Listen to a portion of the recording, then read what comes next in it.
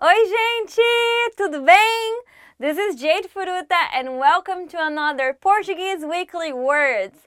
Today's theme is buildings.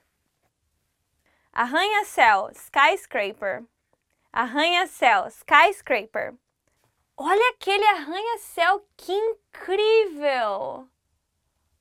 Olha aquele arranha-céu, que incrível! Look at that skyscraper, it's incredible! Escritório, office.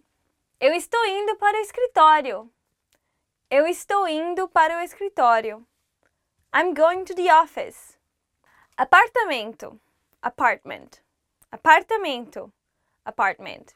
Estou muito animada com o meu apartamento novo. Estou muito animada com o meu apartamento novo. I'm very excited with my new apartment. Casa, house. Casa, house. Eu moro em uma casa enorme. Eu moro em uma casa enorme. I live in a huge house. Edifício, building. Edifício, building. Esse edifício é novinho. Esse edifício é novinho.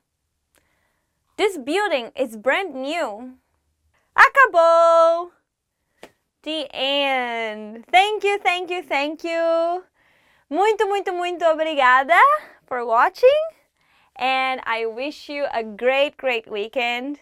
Tenha ótimo final de semana. Beijo. Mua. Tchau. I want to live in a cool building with a nice big pool and gym.